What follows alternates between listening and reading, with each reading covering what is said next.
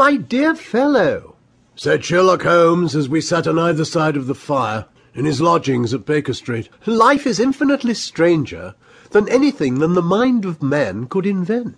We would not dare to conceive the things which are really mere commonplaces of existence.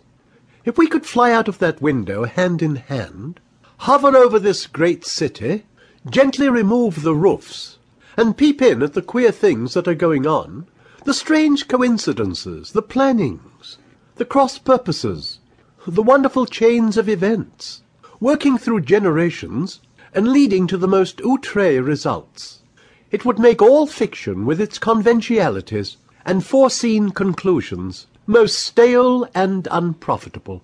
"And yet I'm not convinced of it, Holmes. The cases which come to light in the papers are, as a rule, bald enough and vulgar enough.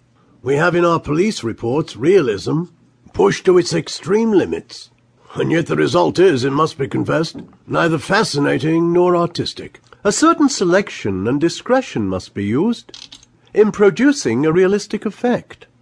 This is wanting in the police report, where more stress is laid, perhaps, upon the platitudes of the magistrate than upon the details, which to an observer contain the vital essence of the whole matter. Depend on it, Watson, there is nothing so unnatural as the commonplace." I smiled and shook my head. "I can quite understand your thinking, sir.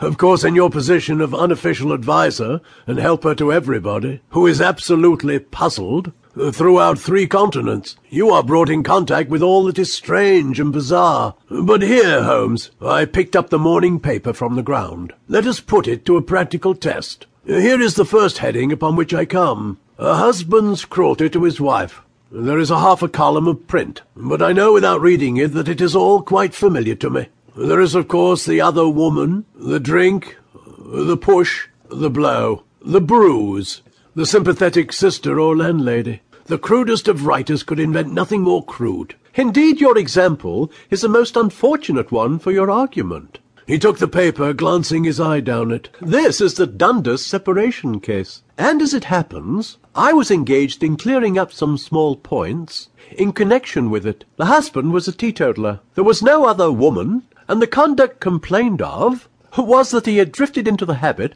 of winding up every meal by taking out his false teeth and hurling them at his wife, which you will allow is not an action likely to occur to the imagination of the average storyteller. Take a pinch of snuff, Doctor, and acknowledge that I've scored over you in your example." Holmes held out his snuff-box of old gold, with a great amethyst in the centre of the lid.